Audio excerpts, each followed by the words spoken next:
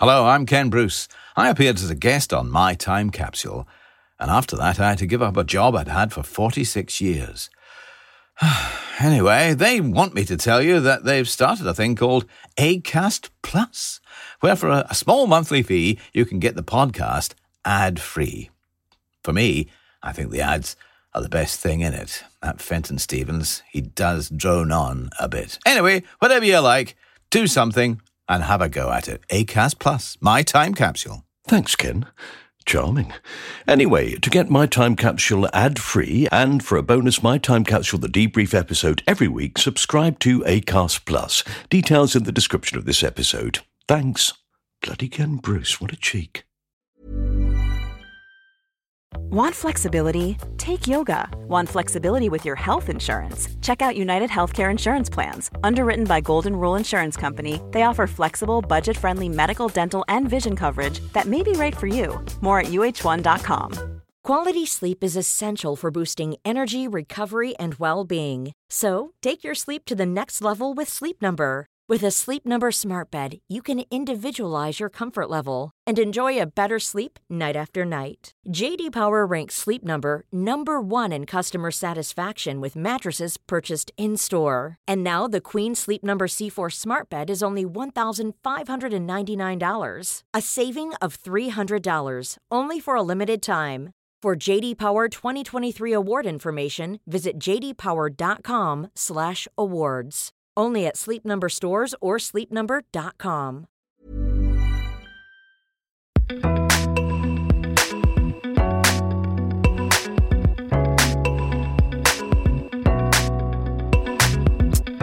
Hello again, or maybe hello for the first time. But either way, welcome to My Time Capsule. I'm Mike Fenton Stevens, and this is the podcast where I ask people to choose 5 things from their life that they would like to have preserved in a time capsule. They can pick anything from any time in their life, but they have to pick 4 things that they cherish and 1 that they wish they could forget forever, something they'd like to bury in the ground and never think of again. My guest in this episode is the 4th member of my favourite comedy of all time, The League of Gentlemen. And if you only know Mark Gatiss, Steve Pemberton and Reece Shearsmith, then I'm delighted to introduce you to the one you never see, Jeremy Dyson. Together, they have won British Academy Awards, Royal Television Society Awards, and the Golden Rose of Montreux. Jeremy also created the play Ghost Stories with his friend Andy Nyman and the BAFTA-nominated TV series Funland with Simon Ashdown. He worked as a script editor on The Armstrong and Miller Show, Tracy Ullman Show, and Simon Amstell's Grandma's House, amongst others. He adapted Roald Dahl's Twisted Tales for the stage and directed a film adaptation of Ghost Stories. Jeremy has written several books and 2 collections of short stories entitled Never Trust a Rabbit and The Cranes That Build the Cranes. Now look, straight off, I'm going to admit that I am an enormous fan of Jeremy's work, so I was very excited to talk to him about the 5 things he'd choose to put in a time capsule. And when I'd finished, I was not only a fan of his work, but of the man as well. I hope you will be too. Here is the delightful Jeremy Dyson.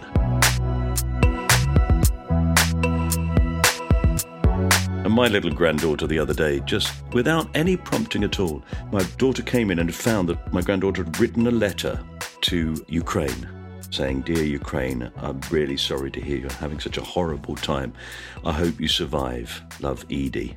Yeah, when my kids, we took them on a trip to London quite a few years ago when they were little. They hadn't been that often. And there were lots of homeless people, which they're not used to seeing up where we are in Ilkley.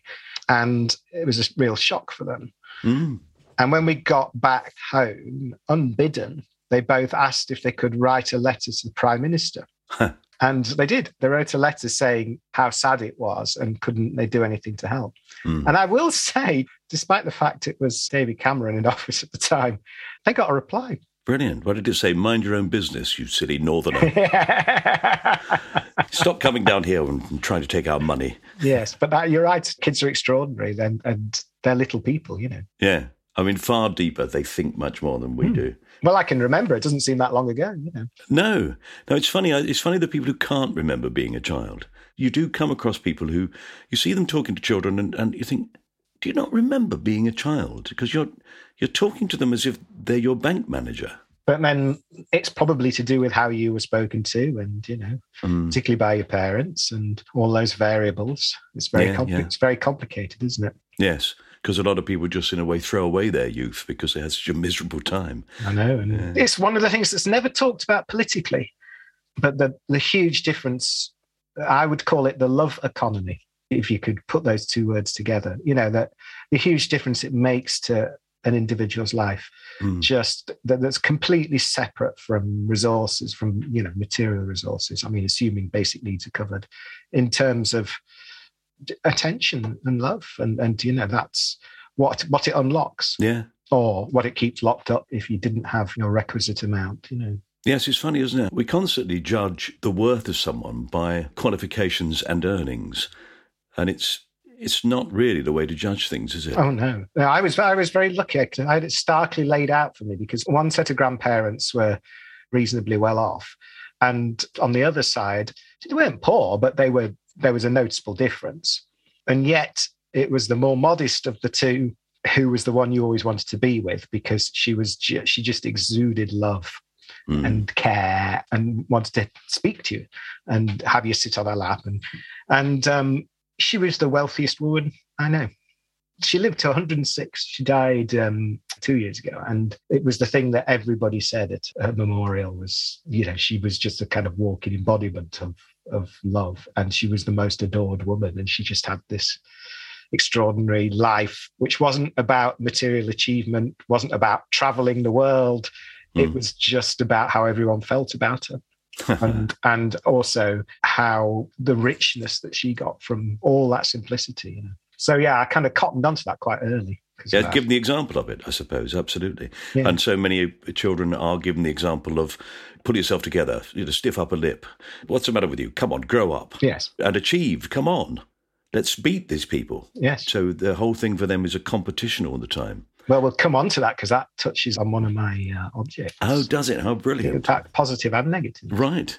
It's very nice of you to do this, Jeremy. It really is. Oh, no, it's a pleasure. It's a lovely thing to do. And I'm not a massive podcast person, but in terms of listening, but this is one that inevitably, because there's such a wonderful variety of people on it, that it's a joy to listen to. I'd had no idea what it would be, this thing, when I started. In a way, I suppose I expected it to be, it'll be showbizy, entertaining and a bit witty, people being funny with each other. But it's not turned into that at all. It's actually turned into something really, gentle, actually. Gentle but deep, which is what's lovely, and people really reveal a lot, don't they? Really surprisingly. Well, you're a great interviewer, that's why. Because you relax them and, just gently nudge. I hope so, but I'm not sure where that comes from. It's not a skill that I've been aware of in my life. It's to do with listening. That's why Parky was always the best, because he was one of the few that listened. It was the massive difference between Parky and Wogan was Wogan never listened, but Parky listened and adjusted. And at his best, brilliant, going down avenues that you'd never imagine. Yes, some of those are fantastic, aren't they? Aren't they? Just? And also the generosity of having Billy Connolly on. That great story about how it was all from getting in a taxi in Glasgow, and the taxi driver said, "Oh, you should have Billy Connolly on your show." Who's Billy Connolly? And the taxi driver stopped and went into a shop and bought him a record.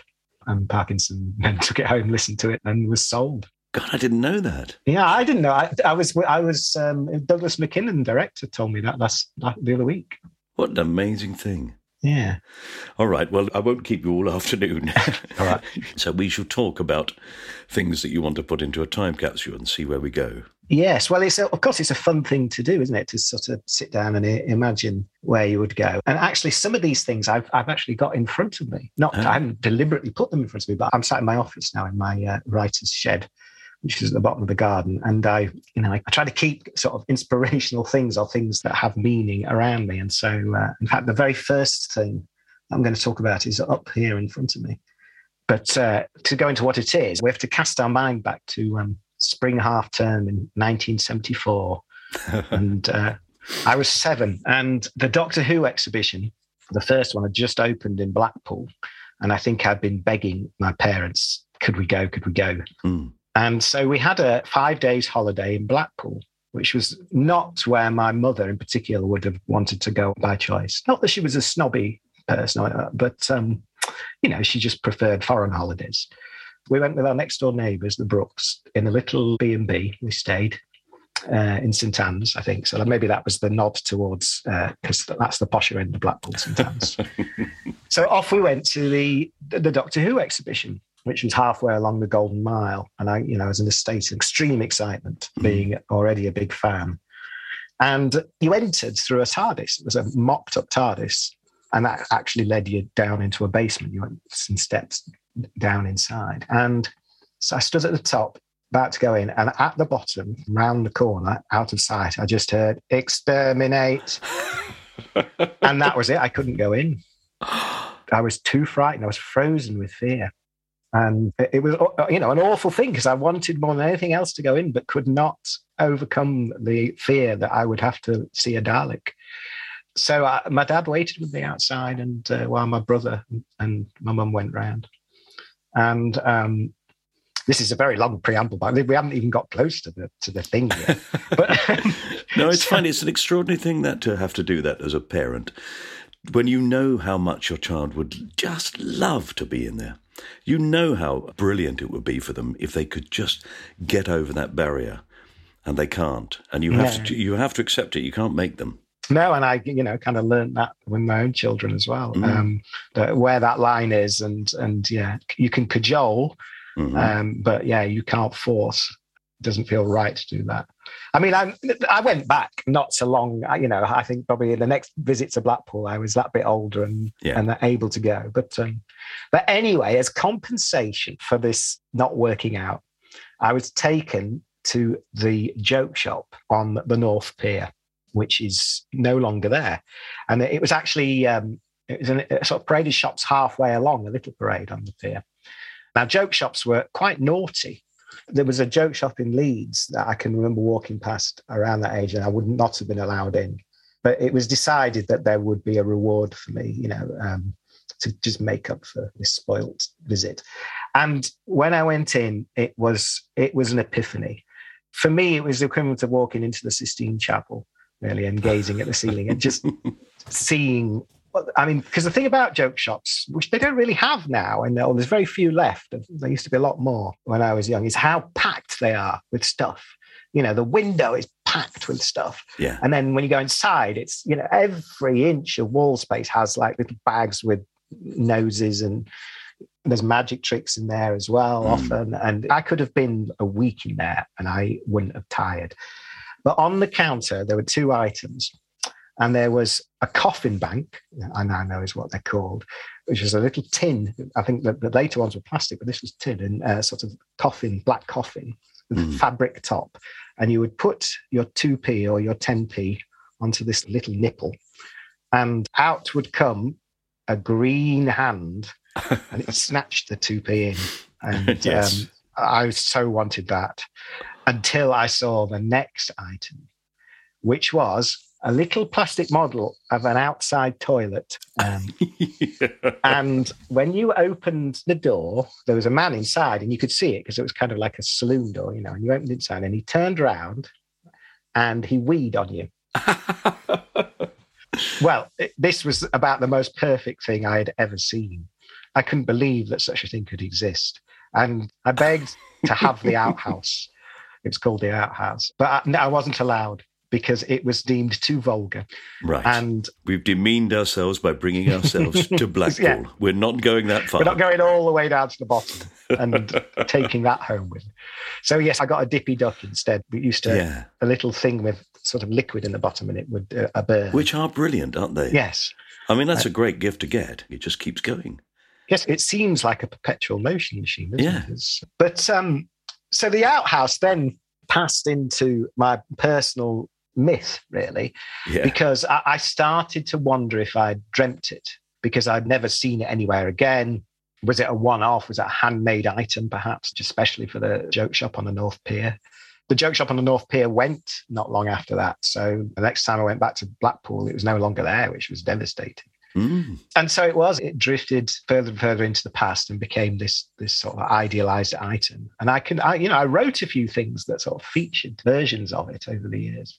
Anyway, I told Andy Nyman about it. Andy Nyman, a wonderful actor and writer who I collaborate with, and he laughed hysterically at just the mere idea of the outhouse. And we are in the habit of buying each other Christmas presents and birthday presents.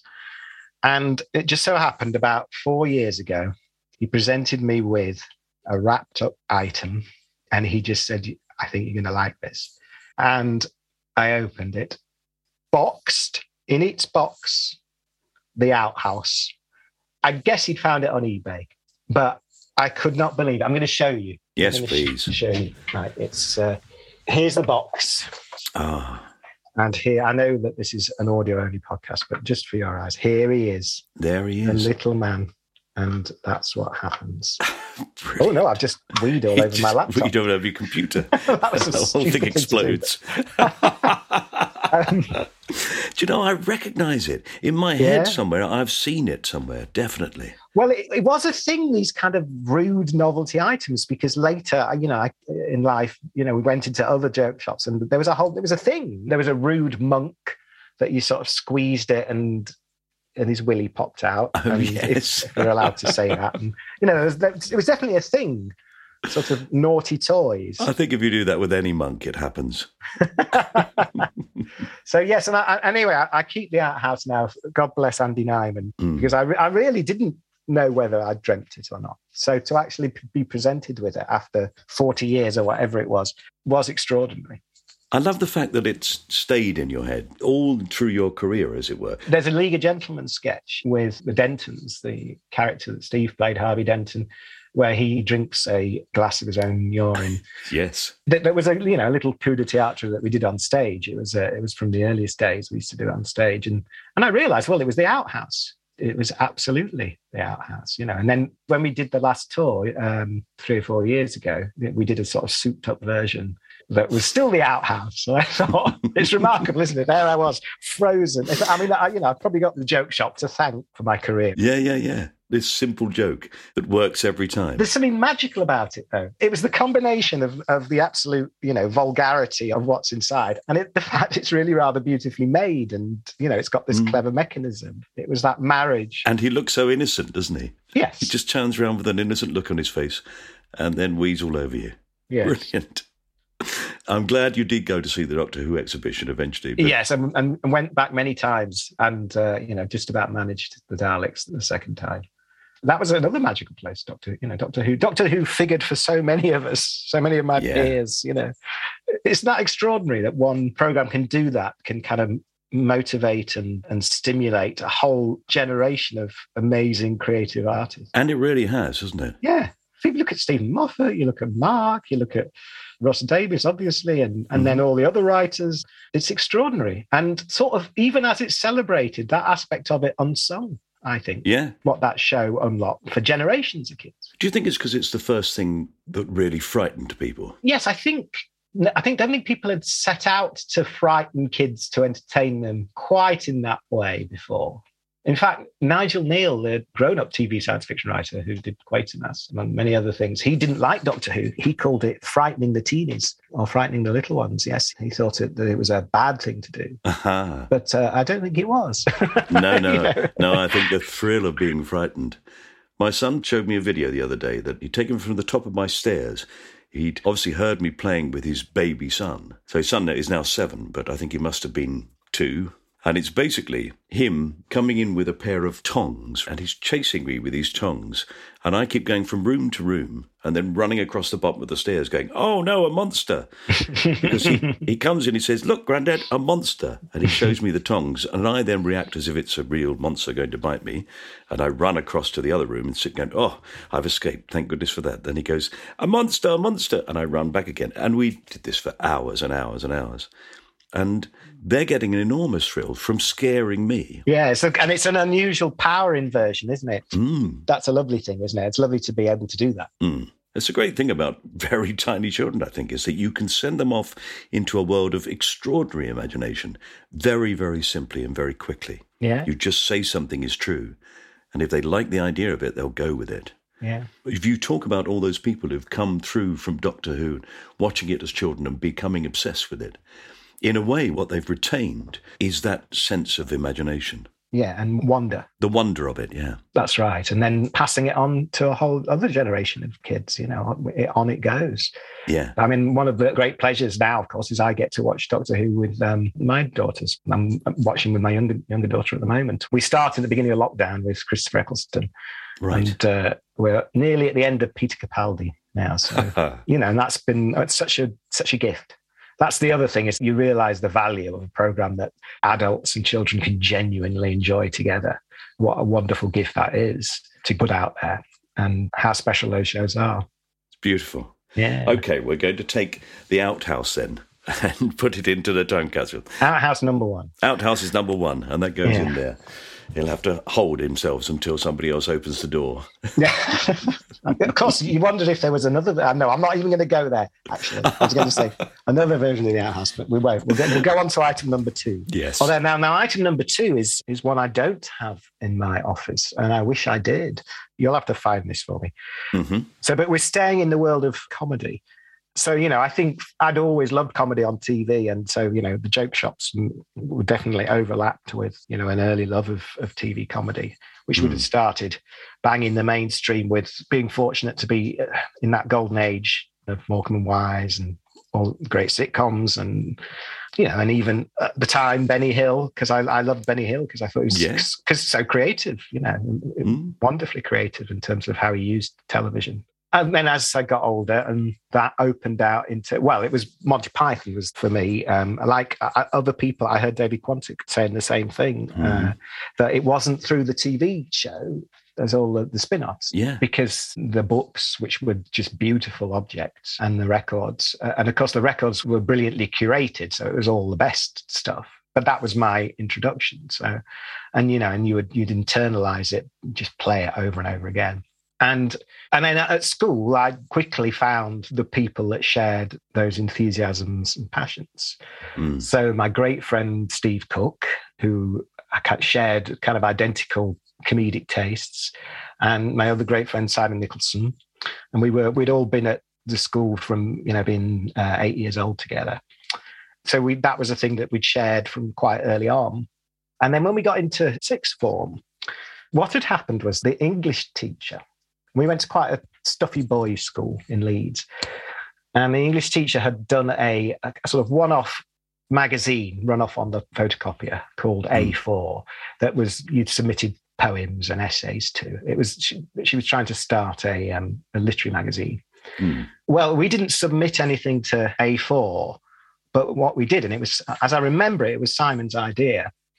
Eddie Leviton was involved as well, another part of this group. But it wasn't me, it was one of them, probably Simon, had the idea, well, let's do our own, called A3.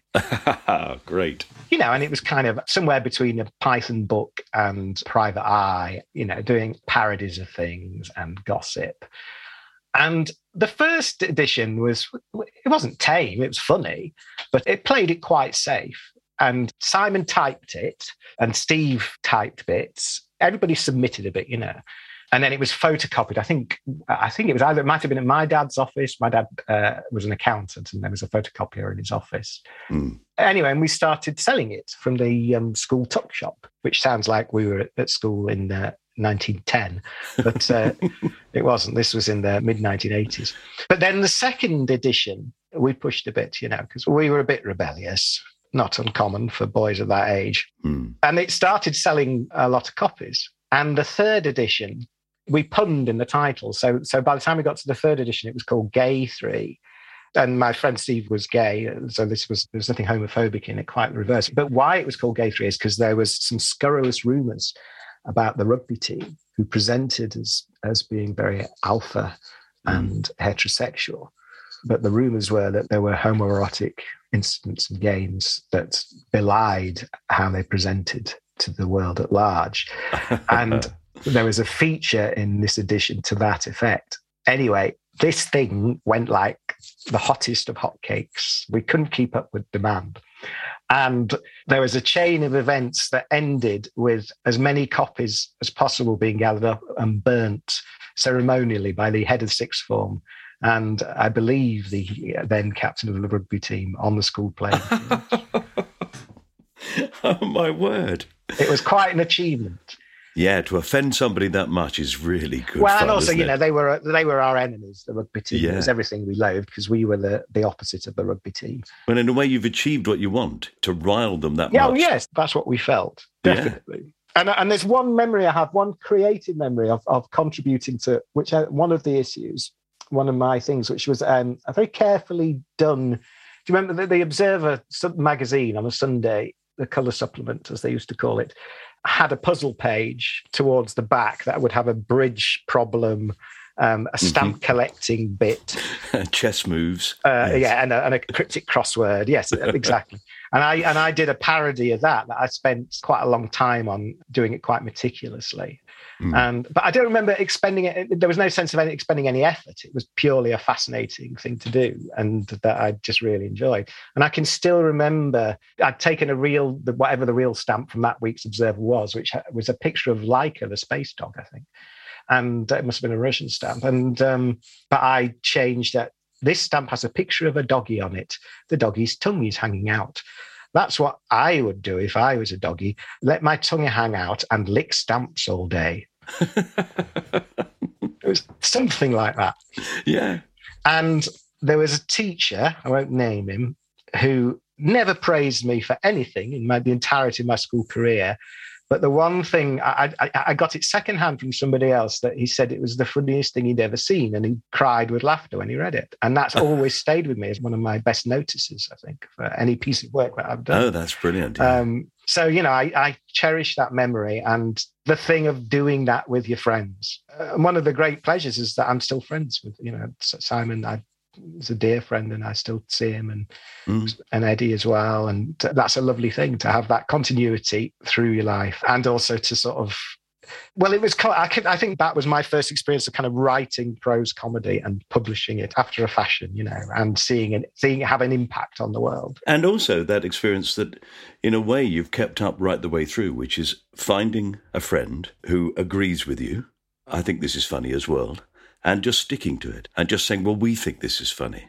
And then you put it out there, and then you find, as with your little A3 book of scurrilous filth. Yeah, absolute scurrilous filth and terrible lies about the rugby team, that in fact, there's a horde of people who go, oh, no, I think this is funny as well. I mean, that's experience that goes right the way through. League of Gentlemen, I mean, I know people who were involved at the beginning, and I know that a very good friend of mine, he always says that he made a massive mistake with League of Gentlemen because he kept insisting that it wasn't right that the cast played all the parts. He said, oh, you can't play the women. Yes, we remember that. We still reference that amongst the four of us as well. Yes. And he later, absolutely openly, when people said to him, oh, you're one of the best, you're brilliant at it, he said, no, I'll give you a fine example of where I was completely wrong. Completely wrong. I didn't know what I was talking about. And that's what he always cited. Well, that's nice. That's another nice notice, like the teacher who liked the stamp collecting dog. But that is absolutely one of those things that could so easily have just been a joke sort of amongst you and a few other people. Well, that was how it started, the League. It did start as a joke in terms of when we start. I mean, the first thing I wrote with Mark was very much in the spirit of A3 magazine, in that we just did it to entertain ourselves, and it was a parody of sort of all Perry and Croft sitcoms rolled into one, or Jeremy Lloyd as well. And it was called Bedlam, and it was set in a mental asylum in the 1950s. And it was kind of written for cast, with Simon Cadell as the cruel asylum boss, and we just took little bits and vignettes that we remembered from Heidi High. And come on, Mr. Johnson, I know you're not Hitler. Come on. Yeah, it was all of that. But pushed to the nth degree. But we weren't writing it with the idea of showing it to anyone. It was just to entertain each other. I mean, Mark was just coming out of Bretton Hall then. He was just finishing. It was towards the end of his last year, and I was likewise just finishing at Leeds University. But it was just a fun thing. And then the next thing we wrote together started as a fun thing. And then I can't remember whether it was him or whether it was me, said, well, should we send it out and see what happens? And got very little interest, apart from God love him, from Charlie Higson. Ah. I was working at Waterstones at the time in Leeds, the bookshop, and I used to had lots of good author events. And I always used to make it my business to muscle in on those author events. And it took a lot of courage, because I'm not a sort of networky person. So it doesn't come easily to me to sort of schmooze and what have you. But I thought, I'm going to give it to him. I'm going to give him this script. And I really made myself. And then, look, thankfully, he was a lovely, lovely man, Charlie. Yeah. And he is a lovely, lovely man. And he was unbelievably generous and read it and then wrote back to us and said, we could write funny. It's funny how these things stick in your mind. It was such a lovely, generous thing for him to do. And it was, at the time, it was like a little stick of dynamite going off, because it was like, you couldn't believe, Charlie was somebody who had a profile of that. And so we couldn't believe it. And then he was working on a new sketch show, and he asked if we'd like to submit some sketches. And that sketch show was the Fast Show. And we sat down, me and Mark, and wrote a clutch of sketches and sent them off. And we're still waiting to hear.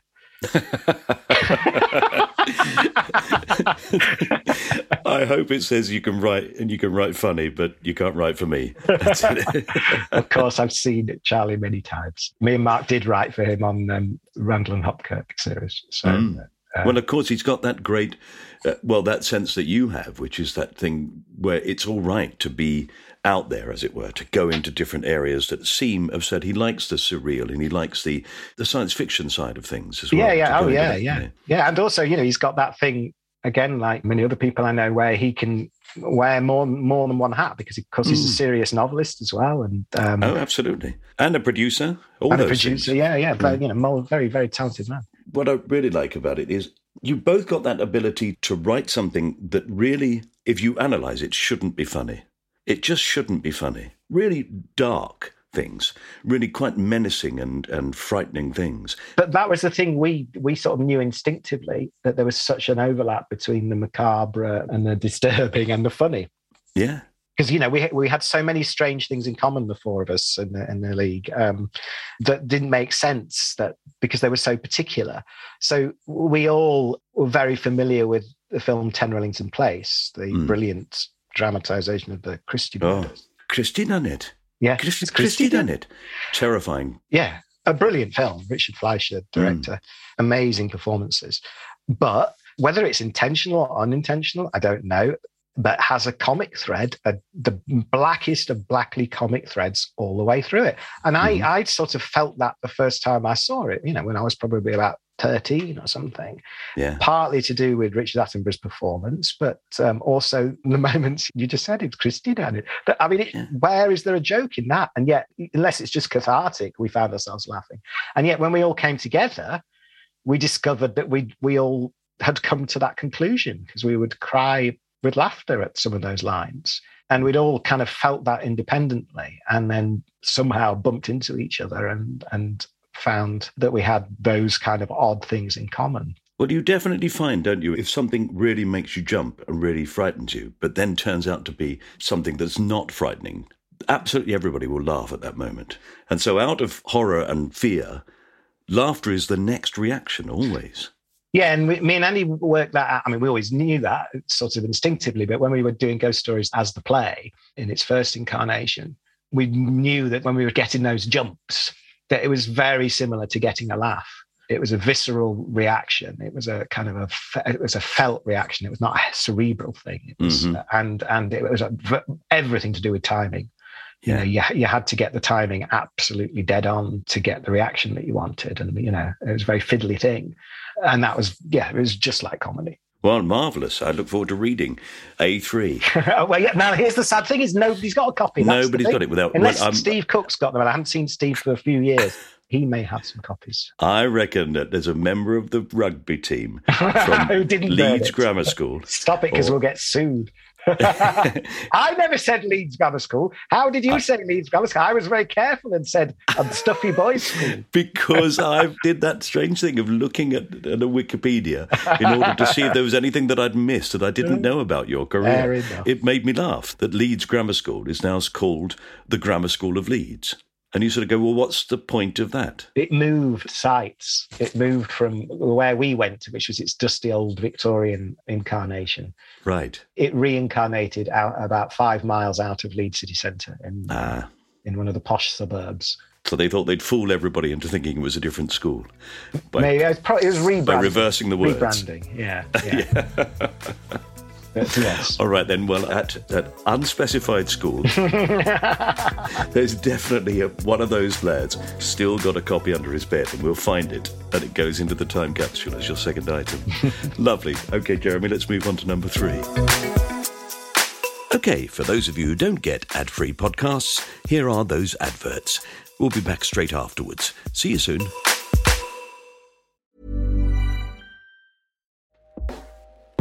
Hey everyone, I've been on the go recently. Phoenix, Kansas City, Chicago. If you're like me and have a home but aren't always at home, you have an Airbnb. Hosting your home or a spare room is a very practical side hustle. If you live in a big game town, you can Airbnb your place for fans to stay in. Your home might be worth more than you think. Find out how much at airbnb.com/host.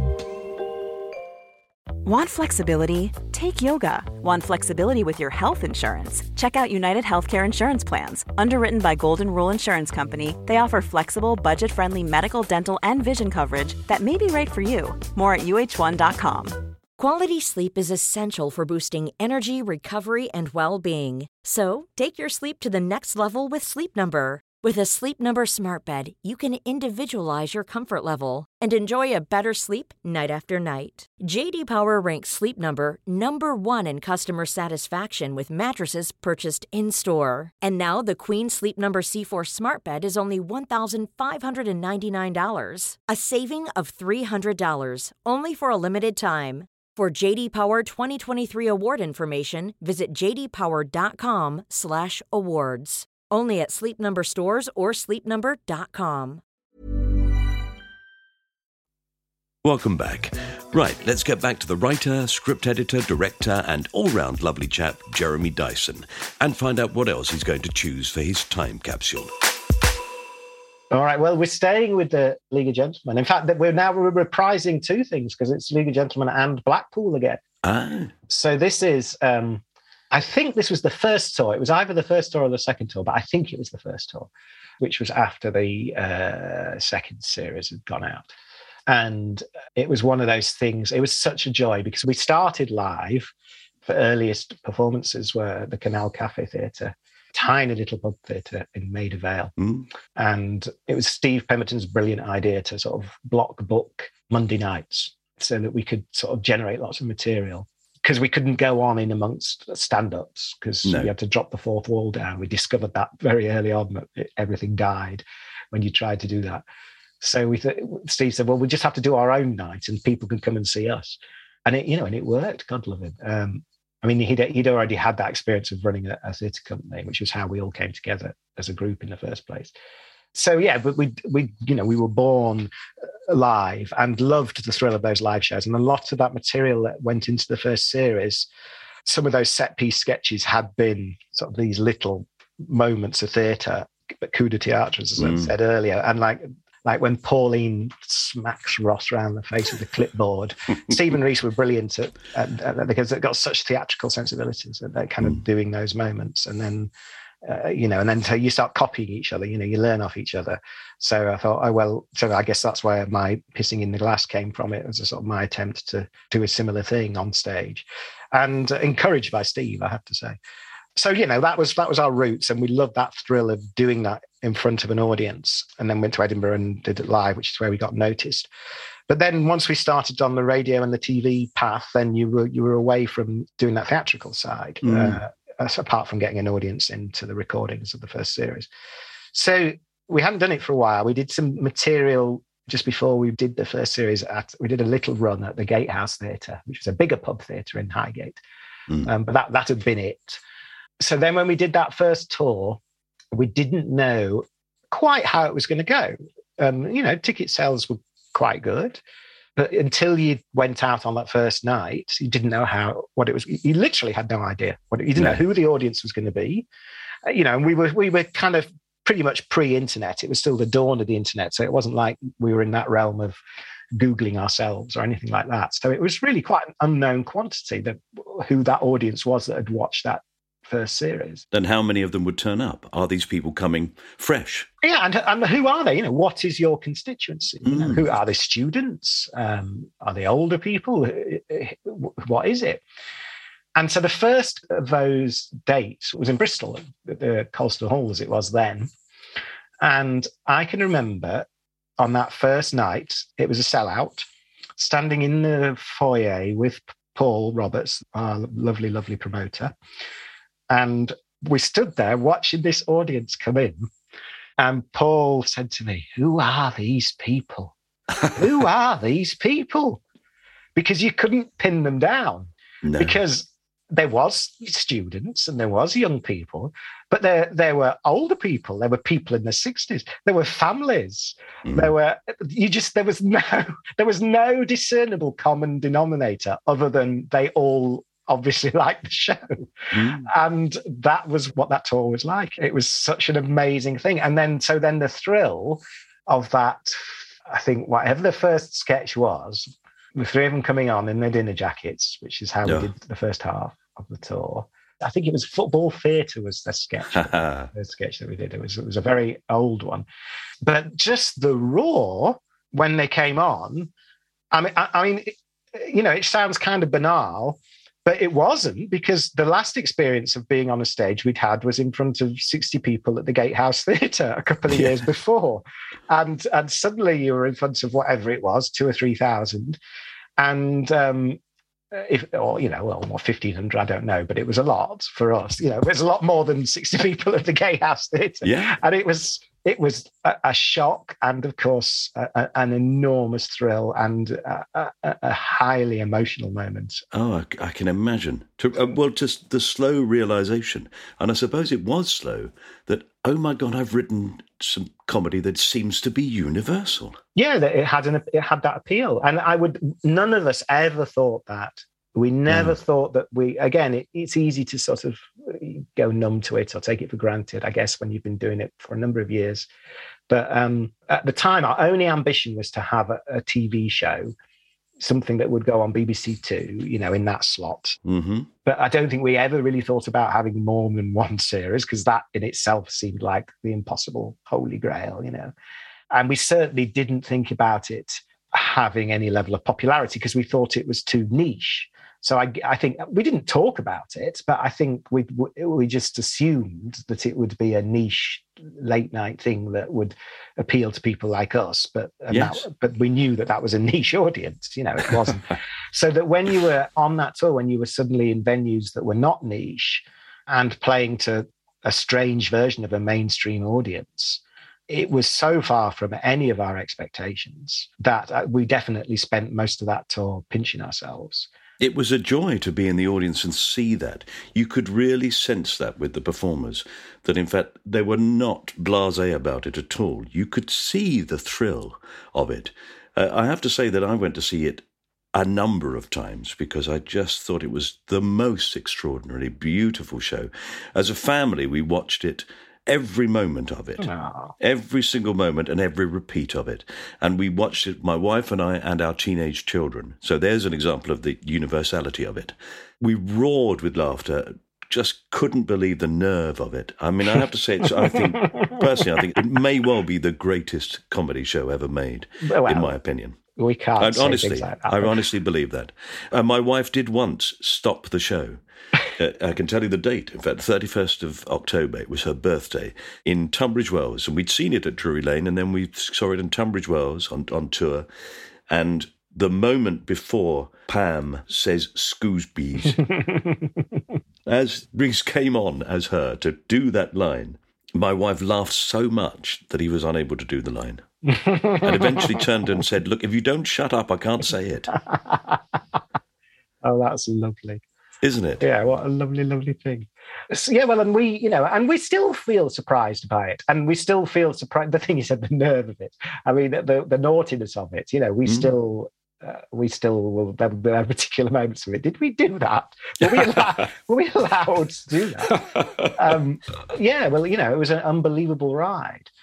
But to get to my object, yes. So of course I am the one who doesn't perform. I am a writer, whereas they are writer performers. So I'm not on stage with them. So I probably went out for the first week or two of the tour, to check everything was all right, and then I would come and visit them, probably once a week on average.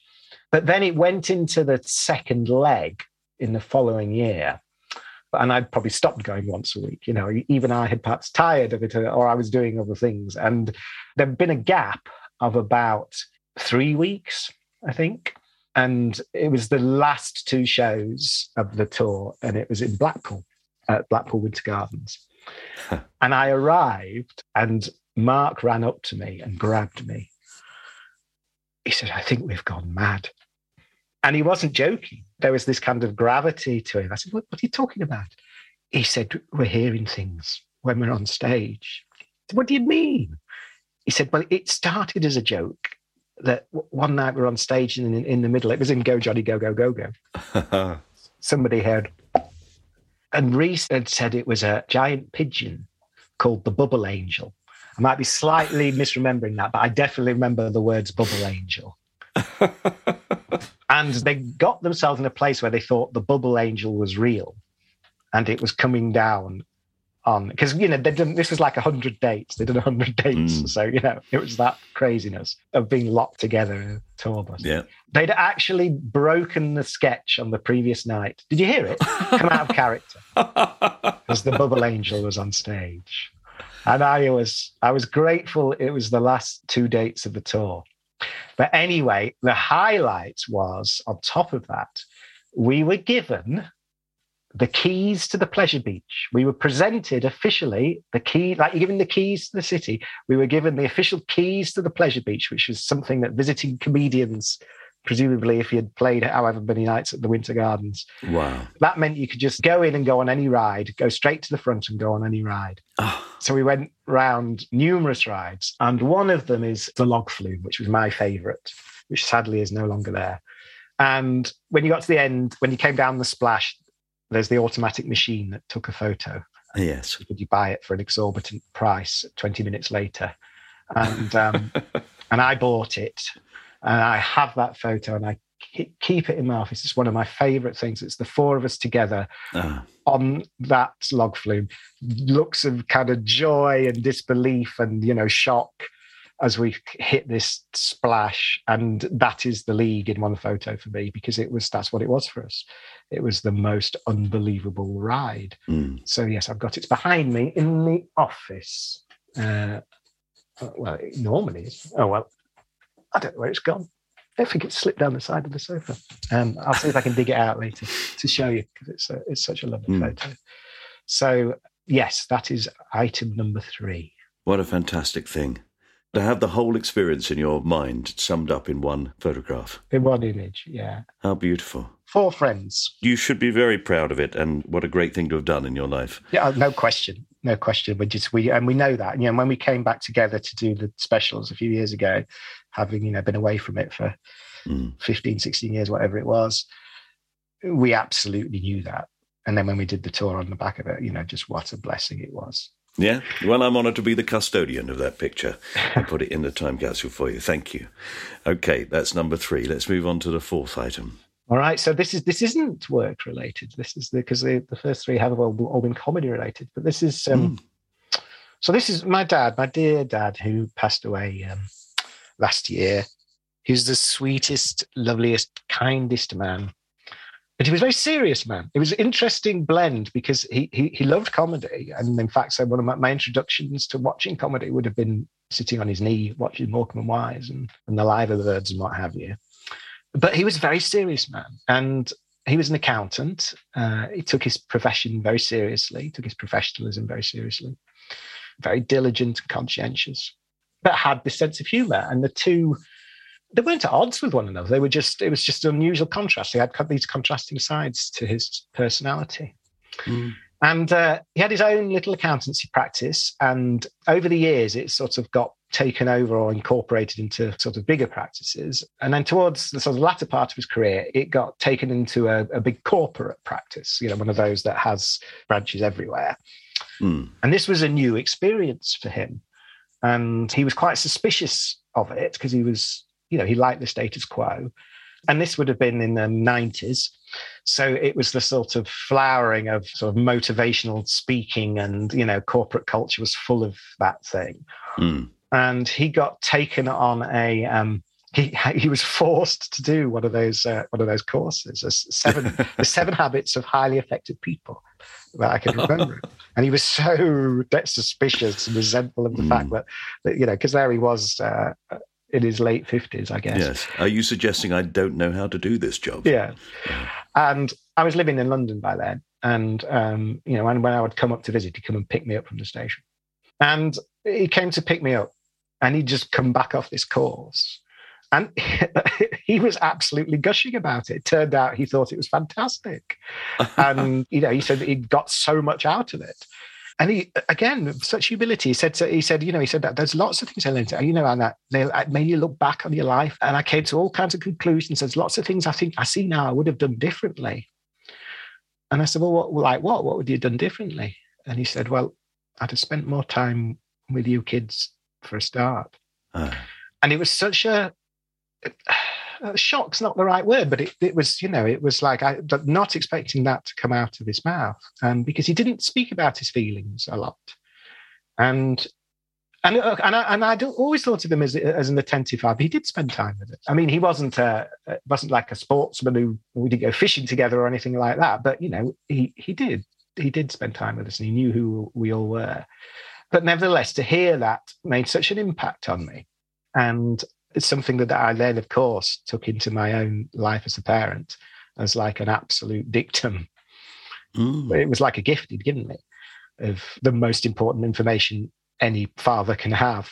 Don't get to the position where you're thinking that. Is that what led you to move away from London? Yes, I think it was. I mean, it was a number of things, but I think looking back on it now, having been away for 15 years, absolutely, I think that seeing that, the family life has been. I am what would have once been called a family man. Yes, absolutely. So anyway, also part of this corporate thing was they did a Secret Santa. Now, never in his career would he have ever had anything like a Secret Santa, where you buy gifts for one another. And so one Christmas, it would have been Christmas 1996, he was given in his Secret Santa by one of the younger women in the practice, probably one of the secretarial staff, an animal-shaped hot water bottle from Boots called Harry the Hound. And he didn't know what to do with it. So partly because my mum had an electric blanket, I think. But so he said, he gave it to me. He said, quite ceremonially, he said, do you want this? And I was living in a little flat in Highbury at the time that didn't have much heating. So I took Harry the Hound quite gratefully. And I still have Harry the Hound. And Harry the Hound has been joined in my family over the years by 3 other animal-shaped hot water bottles that all have names. This kind of hybrid of Teddy. They don't do them anymore, but there was a period, I think, probably from the mid-90s. Got them from Boots. So yeah, we now have one each in our family. And if it's very cold, as it sometimes gets up here on Ilkley Moor, we say it's a 4-dog night, and all the hot water dogs come out. So Harry the Hound is a lovely thing that connects me to my own father, and that moment when he made that confession to me, and that I've then taken into my own family. So yeah, it's a lovely item. So in fact, my little impression of your dad, are you telling me I don't know my job, was completely the opposite of what it turned out to be. In fact, he was a man who just went in and said, oh, so I don't know my job as well as I thought I did. That was it. He had such humility. That does show enormous humility. He didn't see his own virtues. If you were to say any of that to him, he wouldn't. He'd just kind of look at you, But in the same way, he always used to joke about himself not being an intellectual because he hadn't gone to university. He'd trained as an accountant with Coleman's mustard and gone straight into accountancy. And I think many of his friends had been to university. And so he always felt that he wasn't like them. He didn't have that, as he said, intellectual side. And yet he was the most cultured man I know he loved classical music with an absolute passion. You know, was devoted to Beethoven, to Bach, to Mozart, knew everything intimately, opera, theatre. You know, him and my mum were never out of the theatre. And yet he was probably, I mean, Melvin Bragg probably been to the theatre less than my dad, you know, and yet he wouldn't see it about himself. He didn't see that, you know, it was just something that he liked. Yes. There was something that I think I read in a Stephen Fry newspaper magazine a long time ago, which was that anybody who thinks they should run something is the last person who should be allowed to do it. Yes. So your dad is exactly the sort of person that should have been in charge of things, because he would have said, so what does everybody else think? And that's a thing that's just so missing from everything, I think, at the moment. Yeah, and one of the, that I've started directing later in my career, one of the lessons I learned was to try and say very little and to just get out of the way, you know, to try and make an environment, be it on set or on stage, where everyone's excited, enthusiastic and relaxed and having fun, but then let them get on with it because, you know, they know much more than I'll ever know, and just, you know, and just kind of nudging and enthusing where appropriate. Yes. But all the best writers I've ever worked with do exactly that. Leave it to the actor to work something out, and only when they're really stuck, they step in and say, I meant the emphasis to be on that word, actually. And that's just about all it needs. And you go, oh, of course, I see. No, yeah. It doesn't take a lot of explaining, I think. Well-written comedy is fairly obvious. And in fact, quite often all you need to do is say it. Yes. And understand why it's funny, I guess. Mm-hmm. Or have an instinct as to why it's funny. Yeah. It might not be an intellectual understanding, obviously. No, I would agree, yeah. And I got such a training working so closely with three. I mean, you know, the chances of rocking up with three of the just most brilliant comic actors that you could imagine, just bumping into them. And let me add, they were that from the get-go. There's been no, I mean, of course they've developed across their careers, but they were stars from the very first thing I saw them do. Do you know, I always missed on the television show the lovely sketch about the tiny man in the shop. Oh, yeah. Hang on a minute, I've just gone up here. Hang on. Isn't that terrible? It's so long, I can't remember his name. It's not Mr. Chinnery. Mr. Chinnery is the vet. It's Mr. Yeah. What's he called, the little fella? I can't remember. Reese did it. Can you lift me up? It was like an Itmar joke. It was, yeah. You know, it was a proper radio joke, yeah. Yes, so if anybody's not heard the radio series, that's worth going back and listening to. Yeah. And that was so much fun to do because that was in the glorious radio theatre at Broadcasting House. And again, we were all students of comedy, so going in and stepping into that space with that awareness of, and particularly, you know, because we were pretty green then. We'd only been doing it for 3 or 4 years. And yeah. That was a huge thrill. Fantastic. Okay, well, I'm going to put Harry the Hound into the time capsule. We'll miss him, though. You will miss him, especially up there in Ilkley. Yes. Okay, Jeremy, we've got one more thing to put in. This is something you want to get rid of from your life. Well, I bet I'm not the only one of your interviewees to have put this in. It's my school report book from that unnamed institution, dusty institution. So, you know, every Christmas, every Easter, every summer, judgment was passed in this hardback book. They had their own that they printed. Again, it was like 1910 that my mum had kind of backed in brown paper. It was pre-printed pages, and they would write in all the subjects. And there's a little plus for good, a dot for satis or satisfactory, and a dreaded minus for, you know, there was that. And there was also your ranking in the form, because you did exams at the end of each term, and then there was a ranking. And, you know, this thing being handed over, because of course it was taken so seriously. It was the ultimate document in judgment on you. Yes. It was handed over with dread. And, you know, some of the casual comments I can still remember to this day. Of course, they're engraved in your heart. The most chilling one to me is, he needs to learn that superficial happiness is no substitute for real achievement. Oh, my word. And I think I was 9. Oh, my word. How brutal. You know, and that was the institution. It was, you know, I'm sure many boys' grammar schools still, even in the 1970s and early 80s, would have been like that. And the thing I've come to realize in recent years, I've got involved with a wonderful organisation called Grimm & Co., who promote literacy in kids, and based in Rotherham. And it's all based around the imagination. And we're just moving premises, but the original premise is a shop, a magical apothecary for magical creatures, done to a beautiful standard. Not unlike going in the old joke shop on the North Pier. That was very much what I wanted to bring to it. It was when I got involved, was it had some of that magic to it. And it's all about creating an environment for kids who struggle with conventional literacy and education that ups the creativity. And this is no disparaging of contemporary education, which has come on a long way since the 1970s. I'm well aware of that. My sister is a brilliant teacher. And so I know that it's not like it used to be for kids. But nevertheless, when you take this approach with kids who struggle to fit in, it has the most amazing results.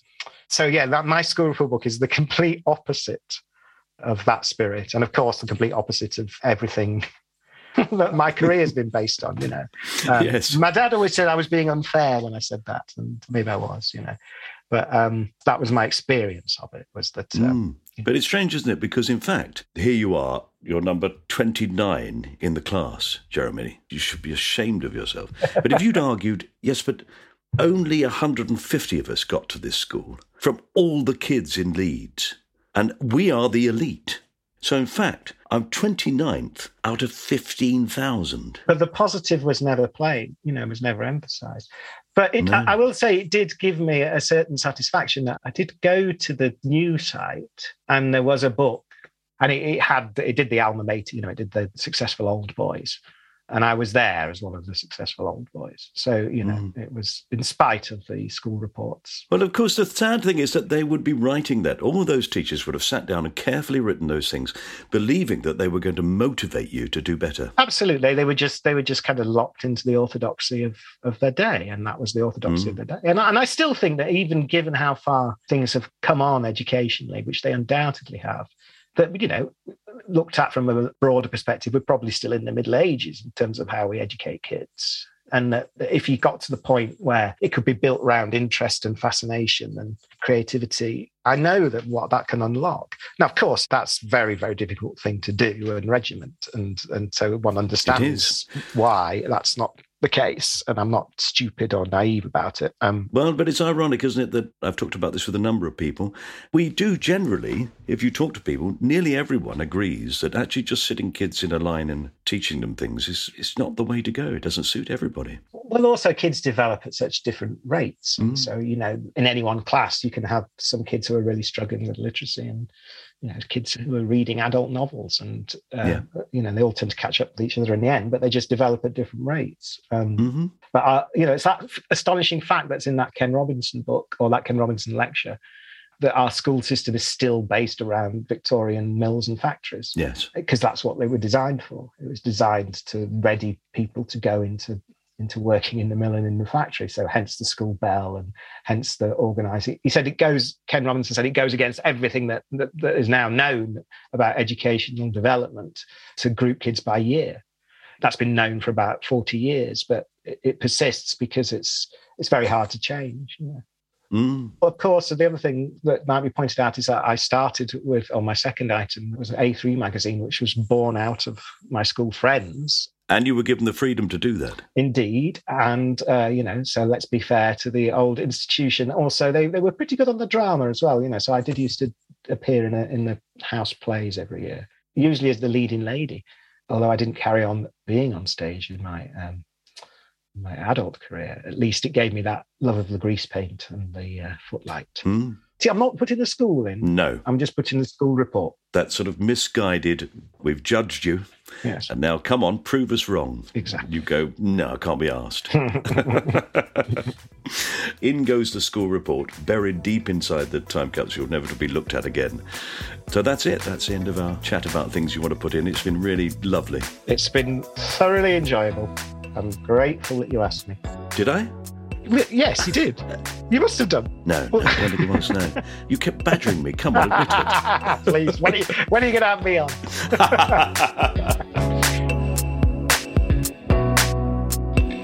You have been listening to My Time Capsule with me, Mike Fenton-Stevens, and my guest, Jeremy Dyson.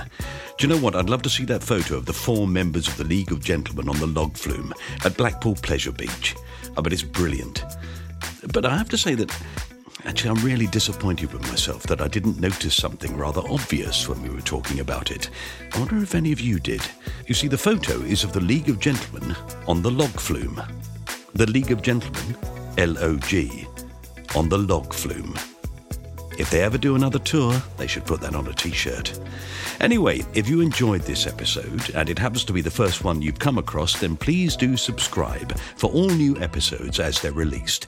Nearly 200 episodes are already available, so I'm sure there are some that will be of interest to you.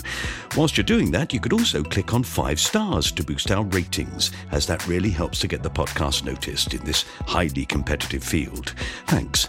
You might even write a review. You can follow me and my Time Capsule on Twitter, Instagram and Facebook, where we try to keep you informed and entertained, and are available to answer any questions or listen to any suggestions for future guests. Thank you. And if you're enjoying the theme tune playing in the background, and why wouldn't you, you can listen to it without me talking over it on Spotify anytime you want. It was written and performed by Pass the Peas Music. This was a cast-off production for Acast Podcasts and was produced by John Fenton Stevens. Right, I'm off to catch that rabbit that keeps eating my cabbages. And it's so unfair there are any seedlings. Anyway, I've devised a foolproof method. I'm going to hide behind a bush and then I'm going to make a sound like a carrot. Irresistible. Bye.